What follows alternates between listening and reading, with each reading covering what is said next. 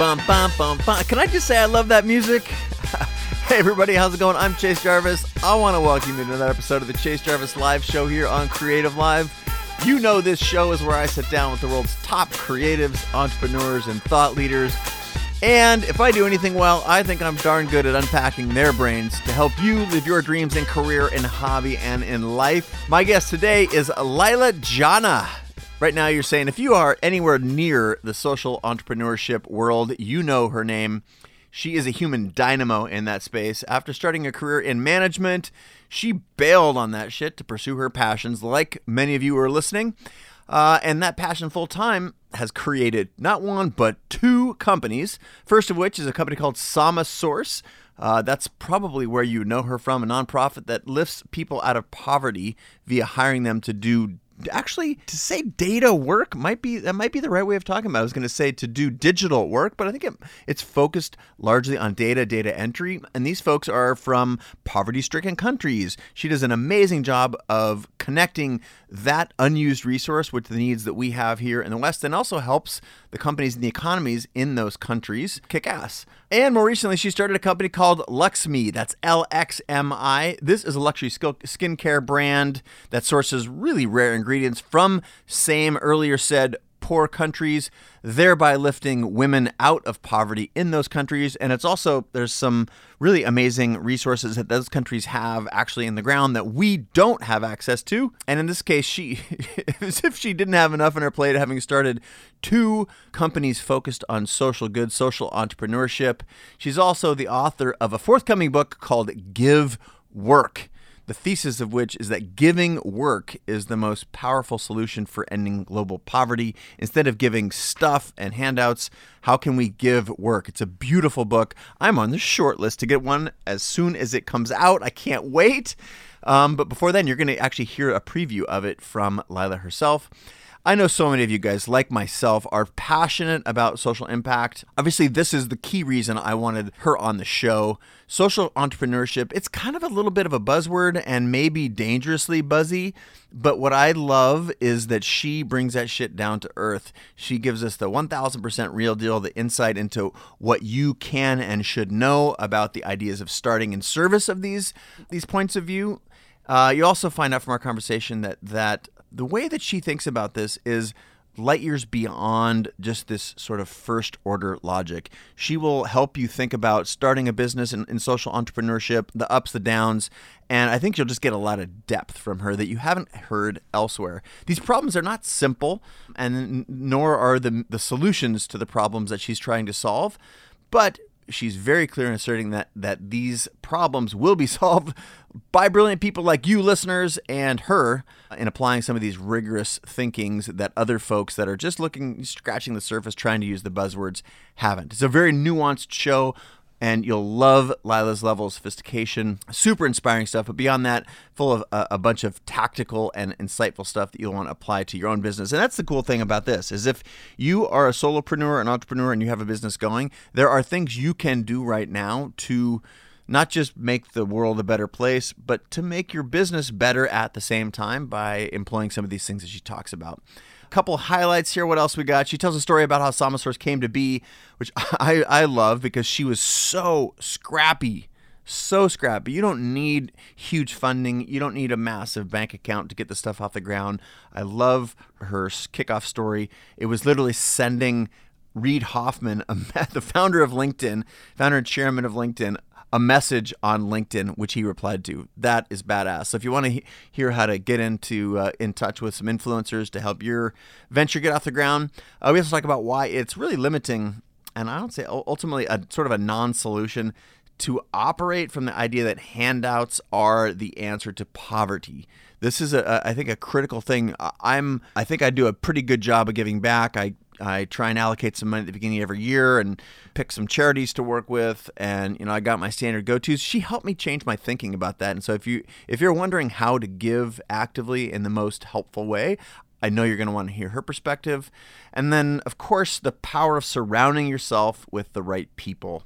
She does a really helpful It's just little, exercise is the wrong word. She just help something in there click. I've always been a person who's advocating, that you're the average of the 5 people you spend the most time with. But she puts a nice little twist on it about working around the people who achieve some things similar to those that you want to achieve, not just as an inspiration, but as an actual template. So I'm going to go on, but I feel like I'm now into spoiling the show. So I'm going to shut up. Let's get into the show. And before we do, just a quick word from the sponsor. This episode of Chase Jarvis Live Show is brought to you by Creative Live. Creative Live is the world's largest and best platform for creative and entrepreneurial education. And right now you're saying, wait a minute, isn't that the company that you started?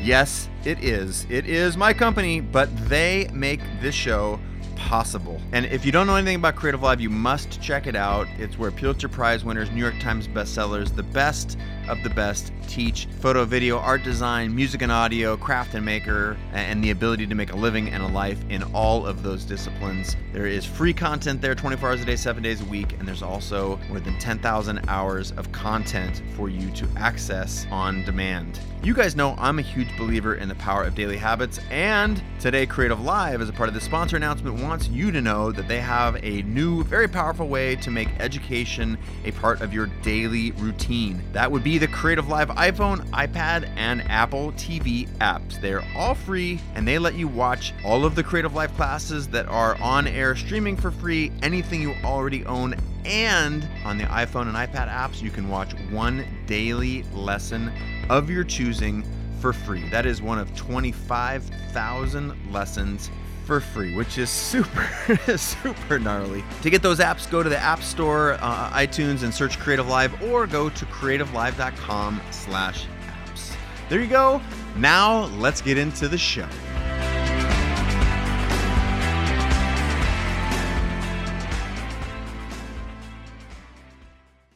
Every time I see you, this has been a long time coming. I know. I've wanted to have you on the show for literally like years, and we just bumped into each other. And you said, "Oh my God, I would love to do that. It'd be fun." And I said, Yes. "I'm gonna own it. I'm gonna text you. We're gonna make it happen." And here we are. And we did, and I'm so honored to be here. Thank you. Oh, I'm not worthy of that introduction, though. No, but you thank you. crush so hard. I'm glad that we're together in San Francisco. And B, holy smokes, big article in the New York Times yesterday. Was it yesterday or the day before? Sunday. It was in the Sunday Times. Sunday Times, and today is Wednesday, so 3 days ago. My time flies. Congratulations. Thanks. God. Thanks. But the PR is only the That's nice right. veneer on That's the real the veneer, story. right? It is. That's the veneer, and that's Yeah. what this show. You guys know that. That's what this show's all about. So we're gonna get into it. I just gave a little bit of a history. I know you mostly through Samasaurus. Mm-hmm. Tim Ferriss introduced us. You were on Creative Live with his show, this 4-hour life show, which is a great class. And that was before we recruited him to come to Africa. He actually saw our work in action in Kenya years ago. He was one of my clients with Samasaurus. Amazing. Fun Tim Ferriss story. Oh, there's so much to talk about. We should get into it. So one of the things I mentioned to this before we started recording that I love is for people who there's contrast in their life. You started out going one path, and as my friend Katerina Fake, the founder of Flickr and advisor to Creative Live and pal, said, it's never too late to change directions. And from management consulting to founding a what do you call it? Just a nonprofit business that gets people that are in low-income countries or poor countries paid? Mm-hmm. Is that how you do? Give me your words in a very elegant way. Sure. How do you describe Samasaurus? And it's poor people in poor countries and poor people in the U.S. So we. Oh, it is in the U.S. too. Mm-hmm, I didn't know that. We have a amazing. program called Sama School that operates in low-income communities around the country because we think poverty is an international problem, it's a domestic problem, and the issues are really similar. Incredible. So we're called Samasaurus because Sama means equal in Sanskrit. And I had worked for different nonprofits when I was in college. And this all started because when I was in high school, I got a scholarship from, of all places, a tobacco company. Literally, Big Tobacco. Wow. Funded my travel to Africa. And I got the scholarship and I was like, I want to do something different. I was feeling like I wanted an adventure, and I found a volunteer program to go and volunteer in Africa. And I thought, okay, I'm going to go and do that, and I'll use this money. And frankly, I wasn't hell-bent on saving the world. I really just wanted to have an adventure and get out of Dodge. So I did that. I did that in what would have been my second semester. Where was Dodge? Southern California. Southern California. Dodge. I mean, it's a pretty great place to be. Yeah. So I was so lucky. I got the scholarship, and I had I went to a really cool math and science magnet school, and I had really supportive teachers, and they were like, okay, well, you can graduate early, you have enough credit, so just go be off on your merry way. Go do something, good for the world. Wow. And so I went to Ghana in West Africa, of all places. I had no connection there. My parents thought I was a little bit crazy, but I'm grateful they let me go. And I showed up there, and I was a volunteer English teacher to about 60 kids who were blind and partially sighted in a school in the middle of rural West Africa. Wow. I had no idea what I was doing. I basically plagiarized all the lesson plans from my high school English teacher, and luckily she's really good. You got this, Leila. You got this. Exactly, and I started like a creative writing program in the school, and I showed up there thinking I would help all of these poor, starving African kids, and I got there, and my students were so bright. I mean, they could name U.S. senators. They were very up to speed on global politics. They all listened to BBC and Voice of America radio, and the idea that a kid living on less than $2 a day in a poor country could know more about the world than some of my high school peers just blew my mind. Yeah. And I realized that I had absorbed this myth about poverty, that we live in a meritocracy, that if you only are willing to work hard enough, you will escape poverty. And that's just not true. And it's heartbreaking. It is. That's what I just felt my heart break when you said that. It was sort of like, God, it's just such a reminder. Yeah, it's heartbreaking and it's unacceptable. Yeah, it's 2017. There is enough wealth in the world to solve this problem. No one should be living in that kind of desperation. And so I saw my kids, the people in this school who would have conditions like malaria and not be able to afford a $5 medication to fix their, malaria fever. There was a kid who died in our village of a preventable disease because his mom didn't have the money. And, in Ghana, there wasn't enough money for public health care. So if you have, traumatic injury and you go to the hospital and they don't have enough, enough material for sutures that day, you will die in the hospital. And these just constantly, seeing these avoidable tragedies made me aware that poverty is a problem that we absolutely have to fix. I think it is the biggest moral problem in our lifetimes. And it's the root cause of so many problems we try to fix downstream, whether it's getting people access to clean water, sanitation, healthcare. All of these things are basically caused by poverty. So if you figure out a way to help people increase their incomes, they solve all of those problems on their own. And I learned in Ghana that I think the biggest challenge in a lot of these low-income communities is job creation. So I started thinking, how can I create jobs in a place like, my village that I was living in Ghana? And I went and I studied international development at Harvard. I tried to understand why these people and places were so poor. And I kept coming across this very traditional charity model of, okay, well, our way to solve the problem is let's build a well for these poor people. Let's build a school. Let's send their government a lot of money and hope that the government invests it in the right things. We've invested close to $1 trillion in aid in Africa in the last 60 years, and still incomes for the poorest people have remained virtually the same. They've not crossed $1 a day. And why is that? Something in this model is not working. And so I had that kind of in the background, and then I graduated from college, and my parents didn't have much money, and I needed to have a job, so I took a consulting gig. Your parents were first generation? Is that right? I was. I'm first generation. My parents came from India. In the late 70s. Incredible. And my brother and I basically lived the American dream. My parents came to the country with 2 suitcases, and we, through public schools, made it into Harvard and Stanford, and we were just blessed in every way by this country's opportunities. And so maybe because of that, it broke my heart to see kids who were equally talented not get the same chances. Yeah. And as I studied this problem of poverty more and more, I just realized that our approach to solving it is dead wrong. We are so focused on basically giving handouts in some way. And handouts might make us feel good as the donor, but they don't solve the core problem. Yeah. It's like teach a man to fish. It's the oldest adage, and yet we don't do that. So anyway, I took this consulting job right after college because I needed to make some money, and I also wanted to understand how business worked. I had no idea. I mean, I had worked in nonprofits, and I studied, African economic development, so I had no idea how business worked. And I got this 2-year crash course in how to run a business and how to manage a P&L and all the things you learn as a consultant working for big companies. And then as soon as I could, I quit. and I started Get this enough money in the business. bank. I Yeah. love that. That's like it's a great way to use the system, the traditional system that we're all pressured by, to create leverage or a catapult for you to go and do something you love. You knew when you went in that this is the goal. I need to go make some money and create some leverage, and then I'm going to get out. I knew that I wanted to address the problem of poverty. I had no idea how. I knew also that like the traditional nonprofit model didn't seem like it was working. It felt fundamentally disempowering to give handouts to people who actually wanted work. Yeah. And what I saw was it on both sides, the people that were receiving the handouts? I mean, I'm sure they were grateful to receive the handout, but there was some tainted aspect to it, and on our side too. Was it a two-sided problem? Definitely a two-sided problem. Like I remember in Ghana when I came back, I got all of these letters in the mail, these little blue aerograms written by the friends and family members of my students, because they'd all asked for my address. And so they'd get their friends to write me these letters that would be like, "Dear Sister Leila, God bless you. Can you please send me a box of crayons?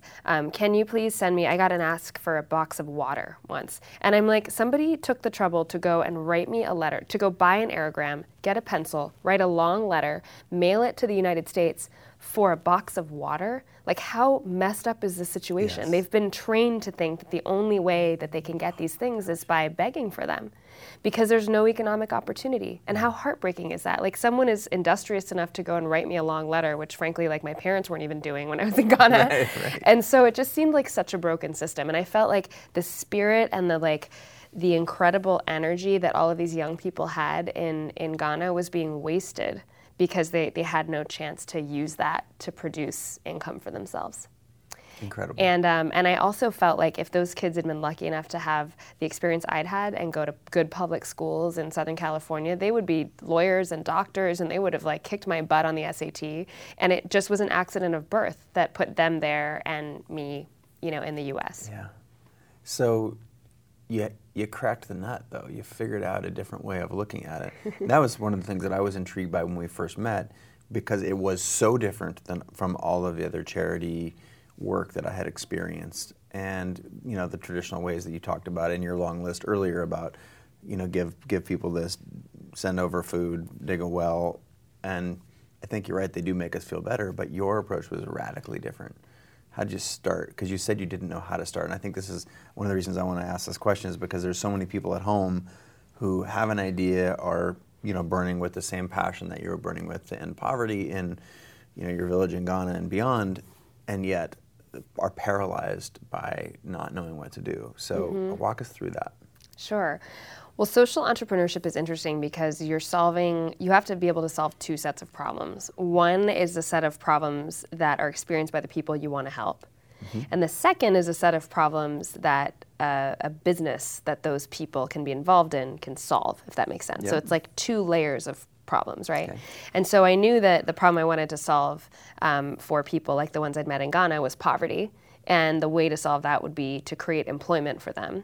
But I didn't know what kind of employment I could create that would solve a real market need, And so I looked at models like microfinance. Muhammad Yunus, who won the Nobel Prize in 2006, won it because he figured out that if we could take banking, which has been traditionally very exclusive. Poor people don't get access to bank loans because they don't have credit history, and banks don't want to lend tiny amounts to people who repay them on a weekly basis, right? So they were totally cut out, and he realized if he could loan, $200 to a woman in Bangladesh to start a small, tailoring business or selling, tomatoes or produce, she could repay that loan pretty reliably, much more than a traditional bank would ever expect. And so he started this whole new model of microcredit, which took over the world and served hundreds of millions of people and brought millions of people out of poverty, right? And I looked at microfinance and I thought, that's really interesting. But the challenge with microfinance is we give this loan to a small businesswoman in Bangladesh. Who is she selling stuff to? She's selling stuff to other poor people. So she's locked into a market where everyone else also makes only $2 a day. And so at best, she can sell a few more tomatoes to other poor people, right? There's a cap on how big her market is. Yeah. But if instead you can connect poor people to a global market that's much bigger, where they can sell to people who are much wealthier, that's how you catapult them out of poverty. So I thought to myself, what is something that I can train someone from a poor place to do that can actually make them more than $2 a day or $3 a day? What if I could make them $10 a day? $10 a day in a place like Kenya, where we started, is middle class. That means you can afford 3 meals a day, good education, healthcare, clothing, all of the basics. You can pay for your own water and sanitation. Wow. So $10 a day, what can you do that makes $10 a day? And I started looking into this more. And at the time when I was management consulting, my first client was an outsourcing firm, a call center. And I was sent off to India to go help this call center go public. And I was really depressed because I thought call centers were bad. I was like, oh God, they're taking jobs away from middle America and reducing economic opportunity. But as I dug deeper, I realized that this model at a larger level could be really powerful, because digital work can go to places where the markets are really small, right? Yep. Like the woman in Bangladesh, through a computer, can sell her services to someone in the US. She's not limited anymore. She's not constrained to that local market. Yep. And so it was eye-opening. I thought, well, what if we could train people in these low-income communities to do digital work for companies all over? And by the way, it wouldn't just work in rural Kenya, it could work in rural America, in like rural Arkansas, where we actually have a program now. And so that was the aha moment I had. And then over nights and weekends, over a span of 2 years, I read everything I could about social entrepreneurship. I read every book that Muhammad Yunus had written. I read everything I could about starting a business. I wrote this like really shitty business plan on nights and weekends. Pardon my language. No, take it there. Go, girl. And I started submitting my business plan to competitions I found online. I had to hustle to even make money in college. Like I had 3 jobs and I had scholarships, and my parents never had any money, so I was used to hustling and like figuring out ways that people would pay me to do stuff. The 5 to 9. Exactly, yeah. The 5 to 9. And so that's why I support the idea of a side hustle, because I did it for 2 years when I was consulting. And then finally, lo and behold, this business plan competition took my business plan and said, okay, we're going to advance you to the semifinals. We're going to fly you to Amsterdam, and you can present your business. And if you place in this award ceremony, you can get up to 30,000 euros for your business, which is like such a tiny amount of money, but it was enough to get me started. Incredible. So I won second place, and with that 22,000 euros, I quit my job and started Samasource. And the model was I would go and find technology companies that had work that we could do, things like data entry, like entering business cards into a database, or transcribing audio files. We actually did that for Tim Ferriss when he was writing one of his books. Amazing. So he'd record these audio files and he needed somebody to transcribe them. And then on the back end, I would train people in a community in Kenya from a slum to do this basic digital work. And you personally went there and trained them? Or you and a small team of people? I went there and I found an entrepreneur in Kenya who was running an internet cafe business and failing. He couldn't make enough money to generate the returns to pay for his internet cafe business. So I'm like, you have the computers. You have access to local talent. Can you train people to do this data entry work? And he's like, no problem. And Kenya has a large population of people, just like my students in Ghana, who can read and write, who are bright and motivated, but are living on less than $2 a day in the most abhorrent conditions because they simply were, born in a place where there's little economic opportunity. So Steve Muthe, sadly he passed away a few years ago, but Steve Muthe was my first business partner, and he was this Kenyan entrepreneur running this internet cafe. So he was recruiting kids from the slums, not kids, but like 19-year-olds to come and do the work. And kids when you're our age. Kids when are exactly the ripe old age of 34. And I was doing all the quality assurance myself. So like I was using Basecamp, this like software.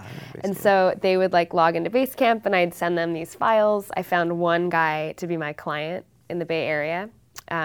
He runs this company called Benetech, and they had this library for blind readers called Bookshare, and he needed transcription. So I got a $30,000 contract from him, and I basically told him, look, I will personally do the transcription myself if like these Kenyans can't get it right. And of course the Kenyans blew it out of the water. They were like amazing. They had the best quality, and I would just do the QA, and then I would send it to the client, and that's how we got started. And now 9 years later, we have moved over 8,000 workers and their families, so a total of over 35,000 people out of poverty. So from an average of under $2 a day to an average of over $10 a day. And what's amazing is that they stay at that level. They stay out of poverty after working with us because all of a sudden they get exposed to the digital economy and the office job, the formal sector, skills. And so they never go back to where they were before. And it's really amazing to see how people are using this income. They're sending their kids to school. I mean, we have these incredible stories of people like saying their entire lives change. They move out of the slum, they eat better food. I mean, literally everything changes when you increase your income, 400%. Wow. Well, you cracked a particular nut, but I'm also interested in the trend that you were a part of and have been a prime mover in, as you said earlier, just the social entrepreneur movement. Talk to us about that at the macro level. I love the detail. You're transcribing and you're helping low-income folks in these low-income areas get out. Talk about I think there's a lot of people who want to do good in the world. They want to put, Creative Live is a company that's a for-profit company, but we have 10 million students all over the world. We don't get the kinds of stories of going from $0 or $1 or $2 a day, but total life transformation from, 4xing their income. But I'm really curious, you've done it in a very different way. You've cracked a hard problem. Talk to me about the trend. Is it fluff? Is it real? And I mean, how would you suggest someone who's interested in that think about it? Yeah. Well, I think it's so real because I see the data. Cone Communications released a study a couple of years ago that showed that 9 out of 10 millennials are willing to switch brands to one associated with a good cause. And increasingly, these younger consumers are becoming savvy about which causes are fluff and which are real. Yeah, and also which are well run. Totally. Yeah. And what you see, I remember being friends with Neil Blumenthal, who's one of the co-founders of Warby Parker. Before he started Warby Parker, he was the CEO of a nonprofit called Vision Spring, which was a really innovative nonprofit that was helping people get access to eyeglasses, not by handouts, not by giving them eyeglasses, but by training local entrepreneurs to sell eyeglass kits and teach them how to repair broken eyeglasses. Wow. And so it was a give work kind of model, an employment model that also solved the problem of glasses. And then he went on to start Warby Parker, which is now the single biggest donor to Vision Spring. And it's an amazing model. They're a B corporation. They're upstanding in so many ways. And millennials love brands like Warby Parker because it's not fluff. It's not like they're just writing a check to some nonprofit that's not affiliated. It's like core to their business to provide sight for as many people as possible. And people love the idea that they're voting with their dollars, especially I think when you feel disempowered politically. People realize that maybe they can make the change they want to see in the world outside of politics in the way that they purchase and consume and for the companies that they work for. That's such a powerful lever that most people don't realize that they have that at their disposal. Totally. Yeah. And we don't even think about so our mission at Sama is to change the way that corporations spend their money. Imagine if the corporate budgets that go into catering and even employee swag and all the stuff that companies buy, imagine if they purchased from social enterprises, right? Imagine if they purchased from vendors that address poverty. There are organizations in this country that are hiring people from reentry populations, people just leaving prison, to make jeans, to make sweatshirts. Why wouldn't you want to do that if you're in charge of procurement at a company and you have to buy corporate swag for your employees? Why wouldn't you choose to buy from the nonprofit that's employing, people who are down on their luck, right? So I feel like this is a huge movement, and we're just starting to see that these two worlds that we thought were so different, the world of social impact and all this nonprofit stuff, and the world of profit maximizing business, we're starting to see all of these links between the two and realizing that we can't just push social impact to nights and weekends and to nonprofits. We have to embed it in the way that we run our companies. So powerful. And I feel like you also touched on something in there, which is that we're at the front end of this. Even the concept, the phrase is social entrepreneurship it's 5 years old, 10 years old? Totally new. 10 years old? I mean, you've been doing this for 9 years. Did you have a name for it when you started it? Was it called that? No. I think it was called, Muhammad Yunus was calling it social business, but I mean, very early days. Yeah. Yeah. And, it's a movement, and to be so early on, where do you see Sama Source going from here? Is it just going to continue to grow? And I know at least one thing you brought back to rural Arkansas, you said. So give us what's the 1,000-foot view? Sure. Well, right now in this country, it blows my mind that if you just look at how government is spending its money, government is a big purchaser of goods and services. Why aren't there requirements that city governments purchase from social enterprises. Right? Like we have a huge problem with prisons in this country. We incarcerate way too many people for nonviolent drug offenses. Once you get incarcerated, it becomes incredibly difficult to be a productive member of society and contribute to the economy. Lots of data. And I think there should be incentives for companies that are willing to hire people who are coming out of prison for nonviolent drug offenders, because you're preventing that person from being on welfare. You're preventing that person from being a burden to the taxpayer. You're getting that person into a productive job, right? Yeah. We don't do any of that now. It's shocking to me. Like, we don't incentivize the kind of society we want to create. So I think there is, for Sama, such a huge opportunity to show the world that the model that we use to build Sama Source can be used in other industries. And so I'm writing a book that, well, I just finished writing it. It's coming out in September. So cool. I can't wait. Make sure that I get an advance copy. Definitely. Please. Oh, I love it. Definitely. Your name is on it. It's called Give Work. And the idea behind Give Work is, what if we could shift 1% of the budget that companies spend on goods and services, their procurement budget, to sourcing from social enterprises that give work to low-income people? And it doesn't have to be people in Africa. It could be people right here. I met with the CEO of Levi's recently, and Levi's is now sourcing a percentage of their denim from a nonprofit factory in Texas that employs military veterans and people who are low income to make jeans. Like, why wouldn't you pay $10 more for that pair of jeans that is helping someone who served your country? And so I think that this is going to become a movement, a give work movement, and we want to build a pledge system where companies can pledge to at least spend, 1% like of their 1% procurement for budget. the planet. Exactly. I love exactly. this. 1% to give work. And it can be local and it can be international. And by doing that, those companies are actively solving the problems that would otherwise be outsourced to philanthropy. And instead of just like cutting a check, a percentage of profits, and donating it, why not embed that social impact in the way that you're working every day? And I talked to so many CEOs who were like, this is easy. Like, I'm already spending the money. I might as well spend it on a vendor that's doing good. So I think that's the vision. That's the future. Wow. There's so many things I want to talk about. I'm putting pins in these things. This is my job, not yours, so I'm whinging here. I want to talk about like 5 different things, but I want to go back before I go to how companies can get effective or be more effective, and some of the ways that we can support your book and further your vision. I want to go back to the decision of how you figured out what to do, like business plan, competition.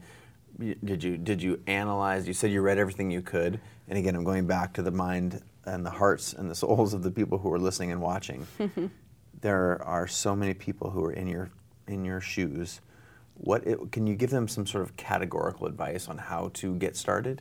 Totally. Okay. So, the brain learns through pattern recognition, right? That's how kids learn. It's actually how machines learn as well. And so one of the most important things, I think, is to surround yourself with examples of what you want to do. And the best way to learn is to find people who are doing similar things and follow them. Follow them on social media. Now, because of like Instagram and Facebook and all of these tools we have to follow people's daily lives, you can learn so much more from example than you could before. And when I was starting Sama, I mean, it's hard to believe, but like that was like right when Twitter was getting started. So we didn't have a lot of these examples in real time, and you couldn't follow someone's journey the same way you can now. So I read a lot of biographies. I read Muhammad Yunus's books. I read biographies of a lot of women who inspired me. There is such a lack, sadly, of stories about women entrepreneurs, but I tried to find the ones I could.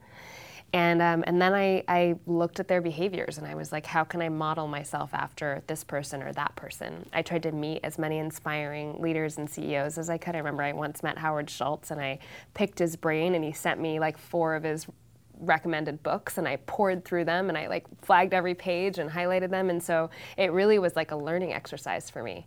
And I got tons of stuff wrong. So I think the other thing is just to realize that you're bound to make mistakes, and nothing's going to be perfect as you're building something. Yeah, it's the concept that it's linear. I think that's what people think. I have to go here, here, here, here. It just, and also the thinking and the planning gets in the way of the doing. And what I heard from you is you injected yourself into communities. You created it where there wasn't one.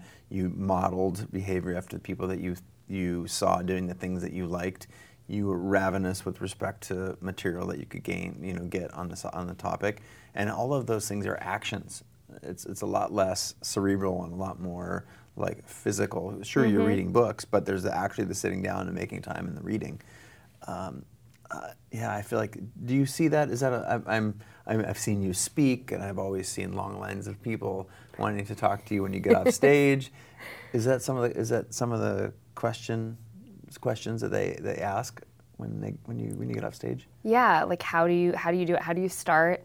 Like, how did you get connected to the people you got connected to? And, I think one of the things that I learned is that you'd be surprised how many people will respond if you directly message them. And even if it's 1 out of every 100 people, that one person might be, in my case, it was Reid Hoffman. I actually sent Reid Hoffman a cold, in-mail on LinkedIn. By the way, if you don't know Reid, he's the founder of LinkedIn, billionaire, Greylock's an investor here in Creative Live, just amazing human. Tech mogul, amazing human. I mean, was it PayPal? He was part of the early PayPal mafia, and then he was on the board of Kiva, which is a peer-to-peer microfinance platform that I really respect, and I had followed his journey there, and I just always felt like he was a kindred spirit, and so I literally sent him an in-mail.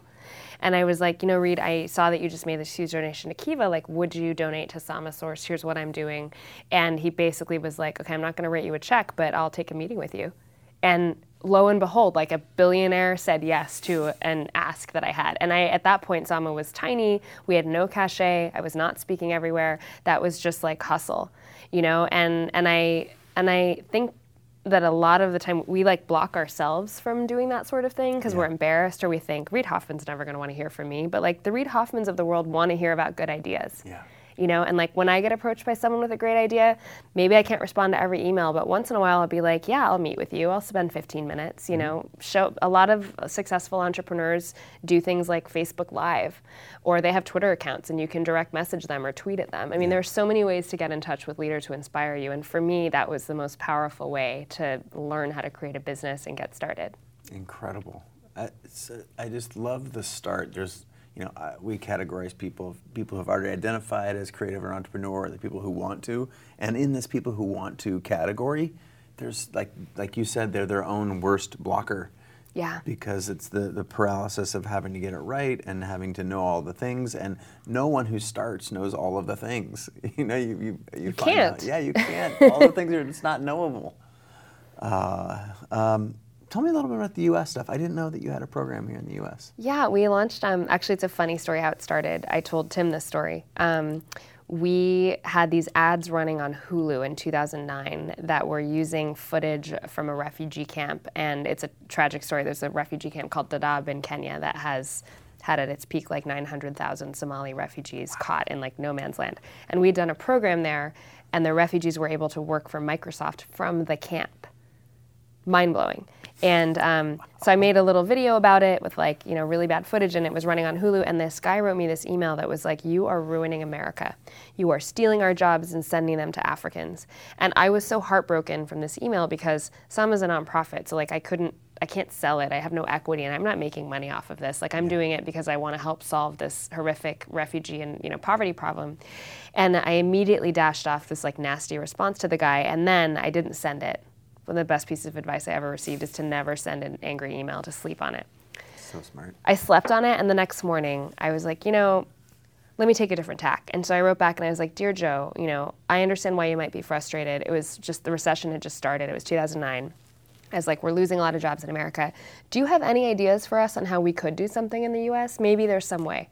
And he wrote back the nicest response. He was like, thank you so much for listening. I'm sorry I was harsh. I just lost my job and I live in Ohio, and we've lost tons of manufacturing because, companies are just looking for a quick buck. And it was this incredibly emotionally thoughtful response. Wow. And not normal. This was not on YouTube. This was not on YouTube, but this is a lesson to me that sometimes so when people are angry, you just need to listen to them. Oh, it's the best advice. And I think even, politically, we are in such a divisive place precisely because we're not listening to the other side and we're not being empathetic. So anyway, that inspired us years later to start a U.S. program.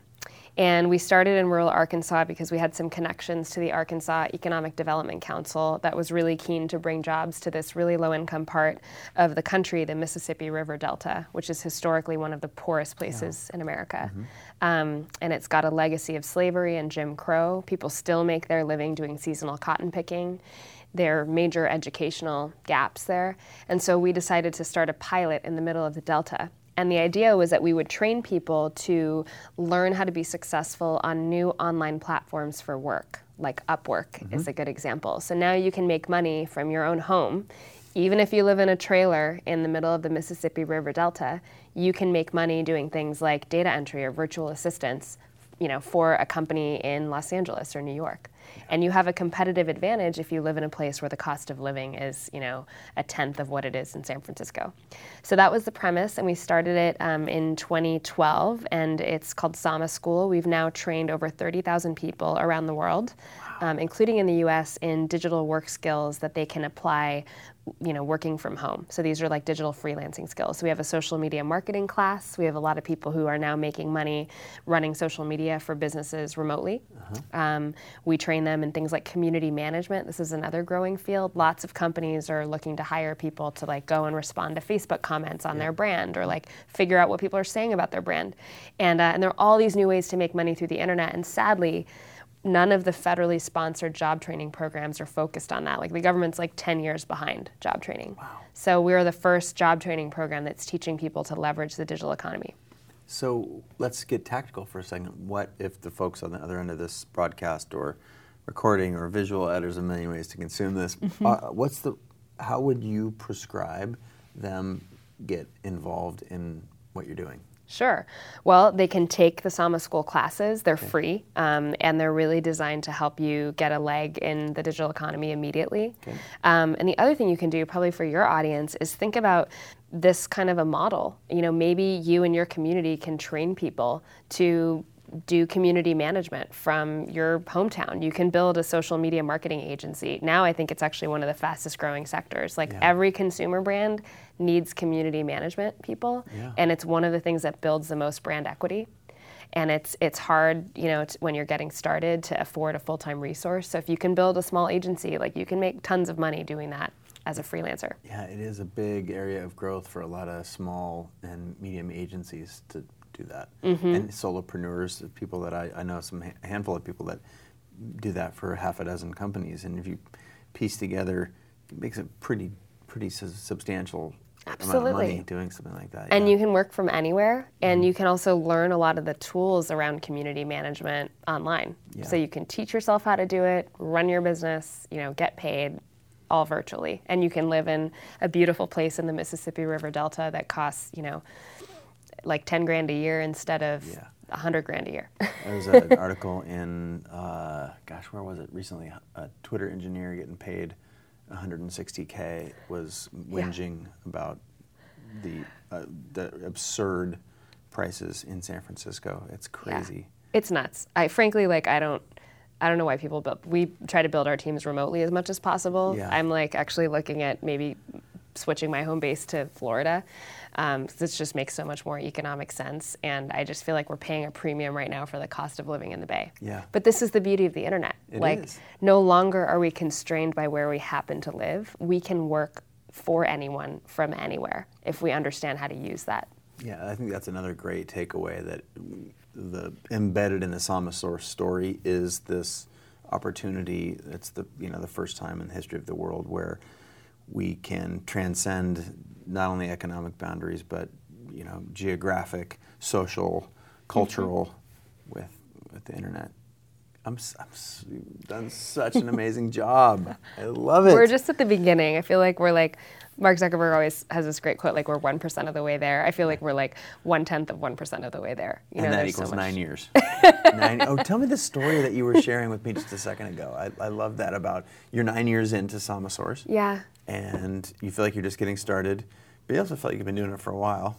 God, a long time. Since I was 25. Hard to imagine. But you also, what was the story you just shared about, you were sort of ho-humming about grinding for 9 years or something, and you're profitable now, and you've got Sama Source headed in the direction you wanted to, And wasn't there someone that was saying, "Oh, girl, you're just getting started"? Yes. Who's that? What was that? It was such a good story. So we became profitable last year. After 9 years, we finally crossed 10 million in sales, and we now have 1,200 full-time agents who work for us, and the model's working. And it took a lot of blood, sweat, and tears to get there. And You so look great, by the way, Oh, for all thank the you. blood, sweat, and tears. You look great.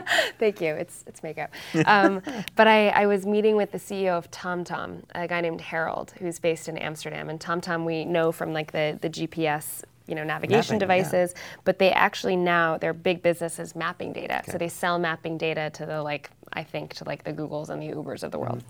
And so they're a big public company, beautiful, fancy offices. And I was telling him this story, and I was like, it took us 9 years to be profitable, not like TomTom. I mean, you guys were such an early success. And he looked at me and he's like, are you kidding? He's like, for 11 years, we never crossed 2.5 million in sales. 11 years. He and his wife started the business. And he said, we were just grinding away. We're trying all these different things. None of them were working. And then finally, we came up with the idea of building a GPS navigation device. And we did that. And finally, after 11 years of being 2 to 3 million in sales, we hit 40 million. And then the year after that, it was like over 100 million. And he said, but it took me 11 years to get to this point. And if I had quit at any point along the way, I never would have taken this company public. That is I think it's a huge aspect of building anything, whether you're talking about a product or just as an entrepreneur, a business.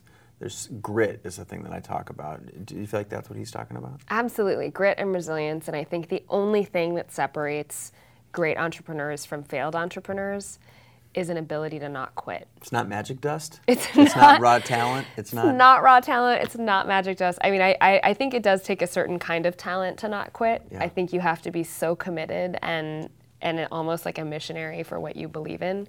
But I really don't think I like to think, it's easy to think that, that person was born with some special skill set, or, Steve Jobs is a creative, brilliant genius, and he probably was. But so many entrepreneurs just got where they are because they stuck through the tough times. So true.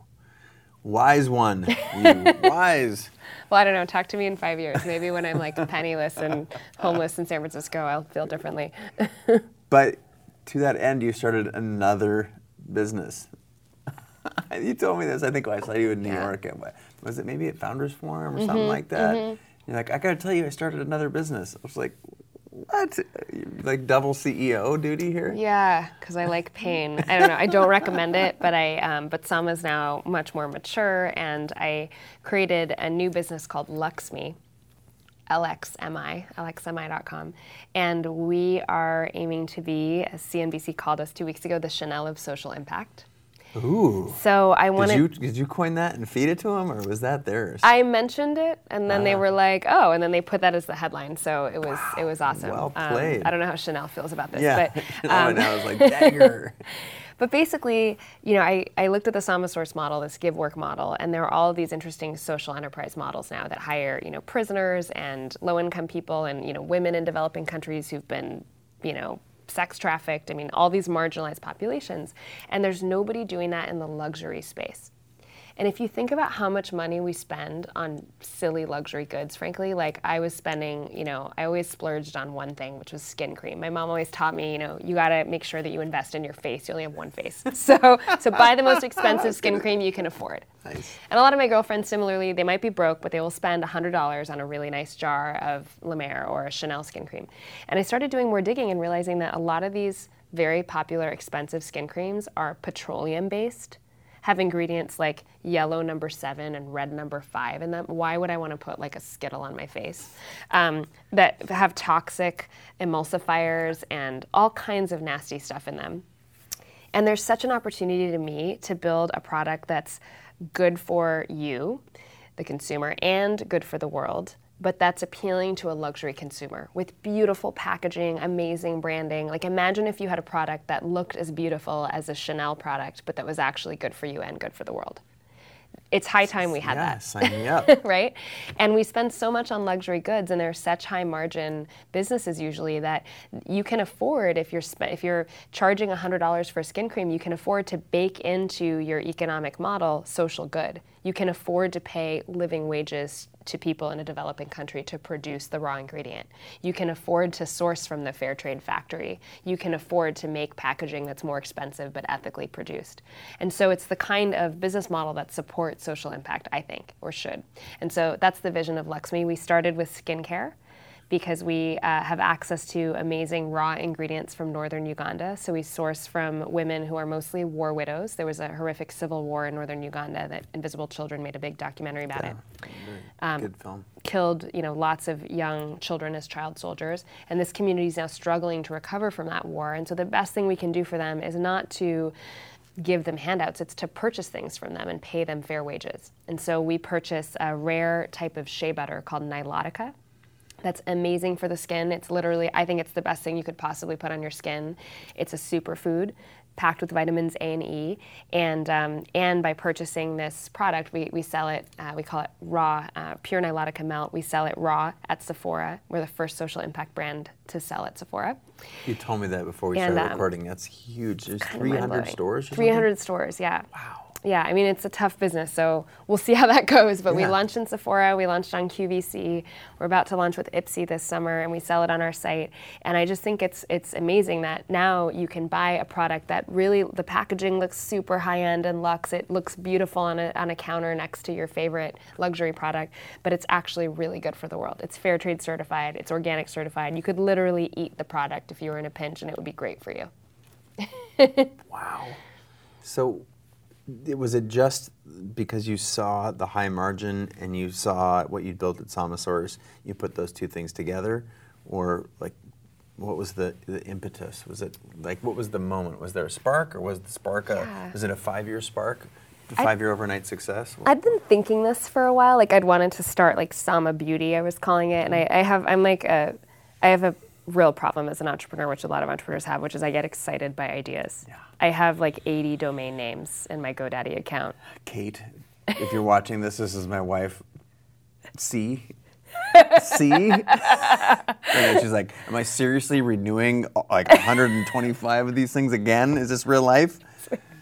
Thank you for making me feel good about myself for a second, but now back to you. So it is a problem though, right? It's a huge problem. Chasing a lot of shiny things. Chasing a lot of shiny things, and like entrepreneurs are by nature, we are optimists because we will something that didn't exist into existence, which means that you have to have like an unshakable kind of optimism, which means that you're probably optimistic about too many things, right? And so I had these so many different Sama ideas. I wanted to make Sama the Virgin of social enterprise, the Virgin group of social enterprise, right? And do Sama this and Sama that and Sama food and Sama beauty. I have all those domains. But I was thinking about this, and then I was in northern Uganda because we have a Samasaurus facility there that employs low-income women.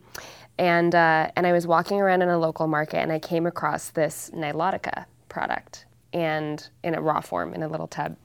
And I put it on, and I was like, wow, this stuff is amazing. And I started doing more research and realized that nobody had really created a luxury brand around it. It'd been exported a little bit, like you could find it on Amazon, but no one, I thought, was doing justice to the powerful story of where this comes from, which is the most pristine, stunning region on Earth. It actually grows wild on trees on the banks of the Nile River, where the Nile River originates in Uganda. I mean, you couldn't think of a more perfect story for a skincare ingredient than this like luscious region. Yeah. And so the wheels started turning, and then I approached my board with Samasaurus and I said, can we start a beauty line? And they were like, well, why don't you start that as a separate company? And you have our blessing. And I donated 1/3 of my personal equity to the nonprofit.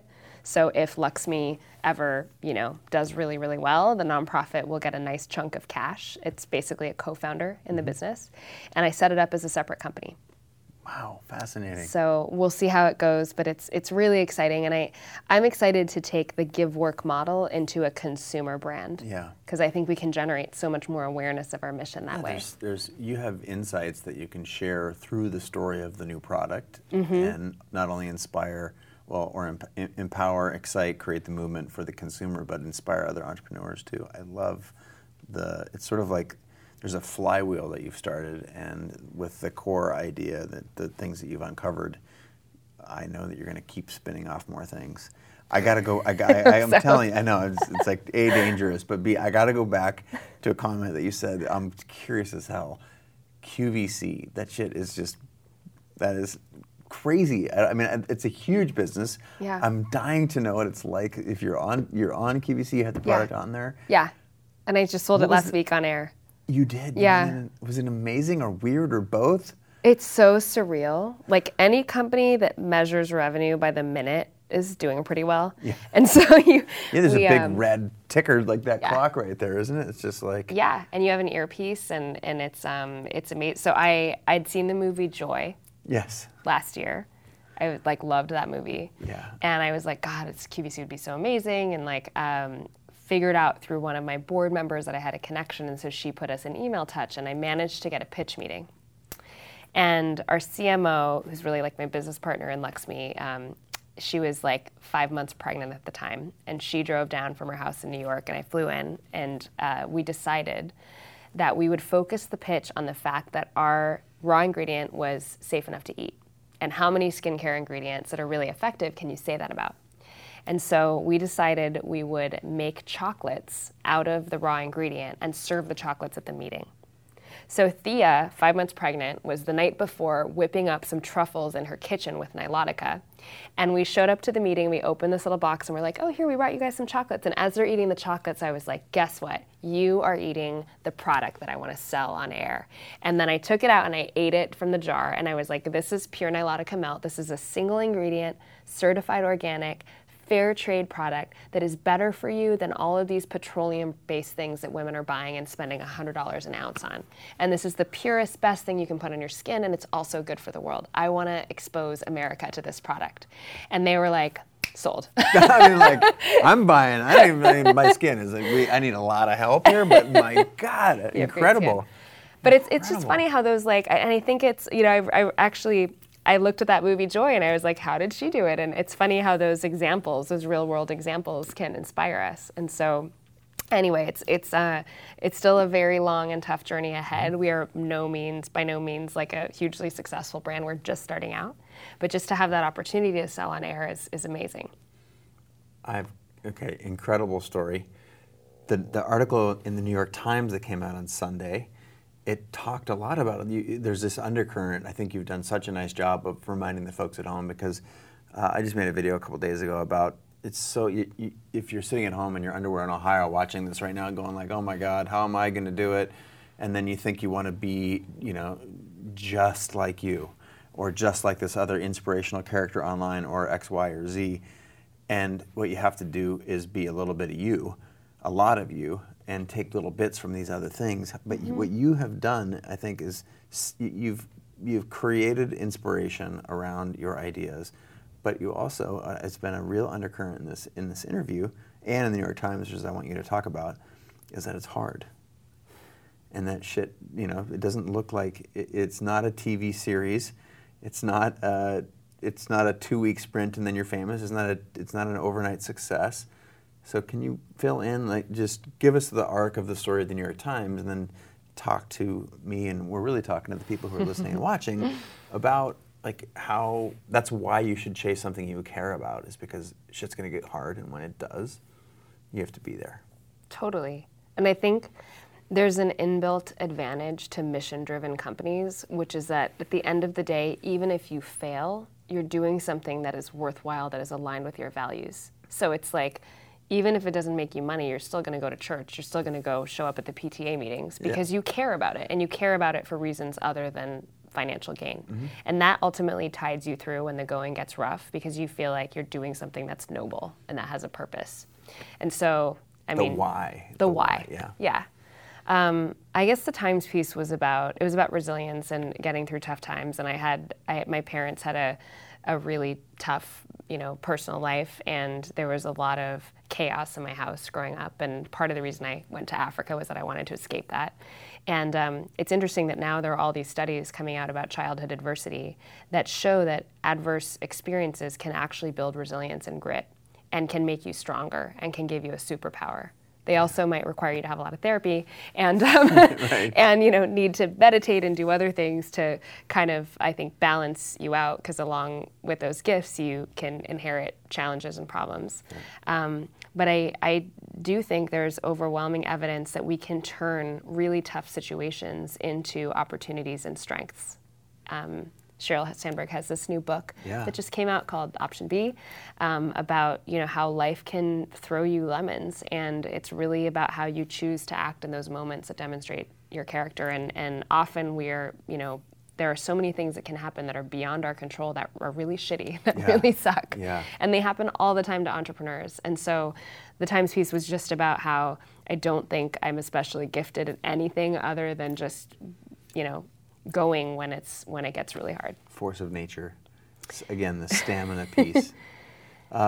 Embedded in that answer, you said things like whether you go to therapy or meditate or and I felt like there were some other things that you could say in that place. You were telling a story or part of a narrative arc, but let's go back and excerpt that for a second. And how do you manage all that stuff? Like, is it all of those things? Is it more? Talk to me about that. And again, the people at home want to know because it helps them feel okay about, there's so much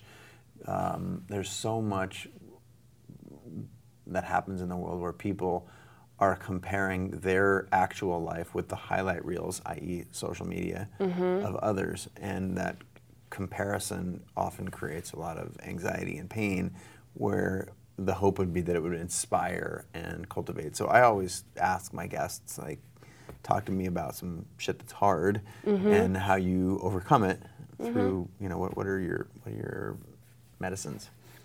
So I'm happy to share this because I don't think we talk enough about it. And I think people view entrepreneurs as like, oh, this person is superhuman. They're able to just like do this and they have such a happy, glamorous life because they just see the highlight reel on Facebook and no one posts the shitty moments on Facebook. Right. So when I was in college, my college roommate committed suicide. It was the same year that a family member took her own life. And it was the same year that I was working 3 jobs because my parents didn't have money. They'd gone through this really horrible divorce. My dad at one point was living in an RV. Like, it was not glamorous.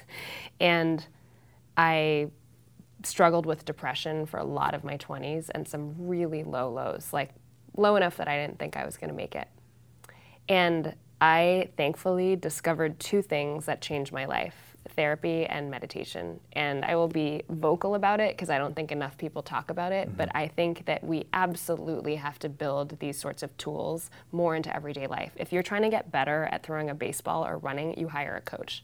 Like, it's normal to have coaching for sports or trainers or all those things. Totally. Yeah. And there's still a lot of taboo around having a trainer for your brain, and that's the most important thing you have. It is. It's your biggest asset. And so I actually went through some real management difficulties when I was launching Sama because I had this like battlefield mentality from a lot of tough experiences in childhood and coming through, college. And so I had this like warrior mentality that I'd bring into the office and like create arguments with my team and not be the most empathetic manager. And it took a lot of, I think, hard lessons learned, a lot of people basically telling me like, you're a terrible manager, you need to change your style, for me to finally realize that I should see a coach. And so I did executive coaching, I did therapy. Even when I couldn't afford it, I found like low income, like therapists who would take on lower income people when I was struggling at the beginning of my entrepreneurship journey. And I just cannot stress enough how important that is. And the discussion, to be able to see someone as successful and together as you are, that you've gone through that, I think I appreciate the sharing. I think it's so helpful. Yeah, it's so true. But talk to me also about the meditation, because coaching and low income coaching is still pretty expensive. Yeah. But talk to me about meditation. Absolutely. So I read a bunch of books on Buddhist meditation.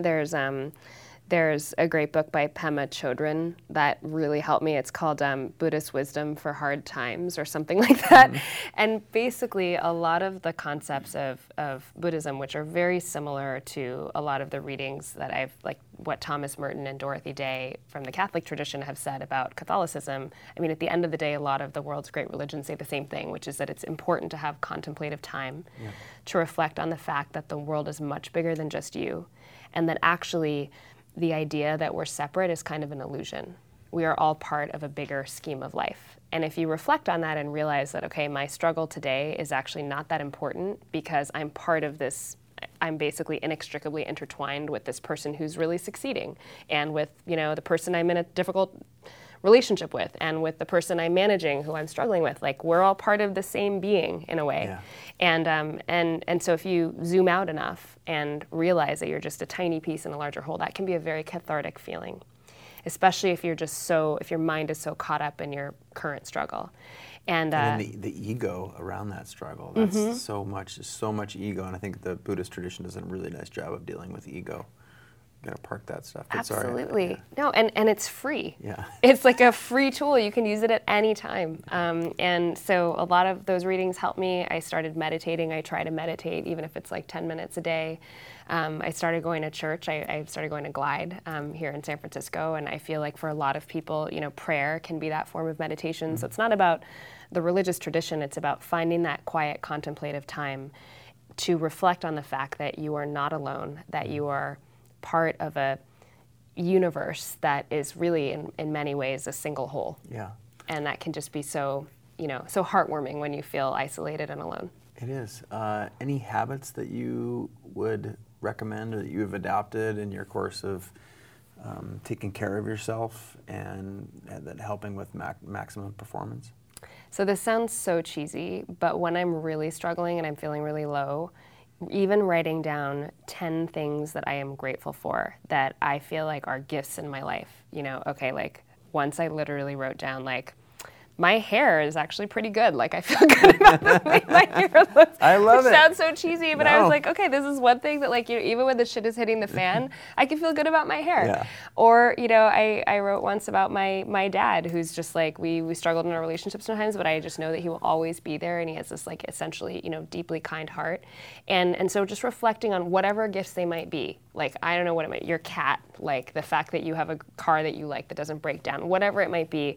But there's all this evidence now that shows that when you focus your brain on thoughts around gratitude, you can get out of that funk. And there's even a special meditation that Buddhists do called Tonglen meditation, which involves literally visualizing that you are inhaling the pain of someone else. It can be a particular person or group of people. So maybe you're like thinking about your aunt who has cancer or something. So you literally visualize that you're inhaling her pain with every in-breath and exhaling warmth and compassion, and like transforming that pain in your heart into warmth and compassion. And this sounds so cheesy and new agey, I know, it doesn't. But it works. Yeah. It totally works. And if you do that for 5 minutes, like whatever situation you might be in, you feel instantly better. It's like a drug. So Tonglen is really helpful. It's free and available also. That's one of the things. Tim Ferriss, mutual friend of ours, actually the person who introduced us, I remember this now, he studied in Tools of Titans. The number one thread that connected the 200 people that he sat down with in this conversation was meditation, some form of mindfulness. It does not surprise me that is correlated so highly with high performers. Anything else? Any other habits? I love the gratitude, meditation. Anything else? Therapy? So I also think that like physical expressions of frustration can be really helpful. So sometimes I just need to run out my problem, like go and like just run really hard for 20 minutes or 30 minutes, and just like get it out. And I think everyone can relate to that feeling of needing to just like punch a wall sometimes. Yeah. So sometimes the only expression that works for me is physical, and even like, going to a dance class or something, but definitely something that has like rhythm where I feel like there's like impact. Can really physicality is, I grew up as an athlete, and I can either use it to get out of a funk or use it to never get in one, and the choice is mine. You know what I mean? It's like if I'm exercising every day, it provides this sort of inner strength, and I realize that there is a correlation if I'm not taking care of myself, and in this case, it's sort of the physicality part, that I just tend to be in a funk more often. So that's super helpful. Thank you for sharing those things. And the story that you have, that is the arc of your life, is incredible. We feel so lucky to have you. Congrats on the major New York Times piece. That's Thank you. Stunning. And before we go, I want to tap into the new book that's coming out. I might beg you to come back on the show when it's actually dropping in September. But for folks at home, give us the preview. It's called Give Work. Give Work, and it should be out in September. And it's Is it your whole story, or is it a how-to guide? Give us a little bit of context. Yeah, it's a mix of like the story of founding Sama and getting through that struggle, and also a call to action around changing the way that we think about poverty and how to fix it, from a handout mentality to an empowering give work mentality. Leila, thank you so much for being on the show. My pleasure. Thanks for having me. Yeah, where can the people find you? What's your coordinates? I'm LeilaJanah.com, and I'm Leila Janah. Leila. Janah. And I'm on Facebook, social media. I do Facebook Live office hours every Sunday. So every Sunday? Every Nice. Sunday. I try to. I probably need to change that to a different day of the week to not be stressed out on Sundays. Well, thank you so much for coming. My pleasure. Super excited to have you. And with that, I'll see you again probably tomorrow. All right, that about wraps it up. But before I let you go, I want to say A, huge thank you.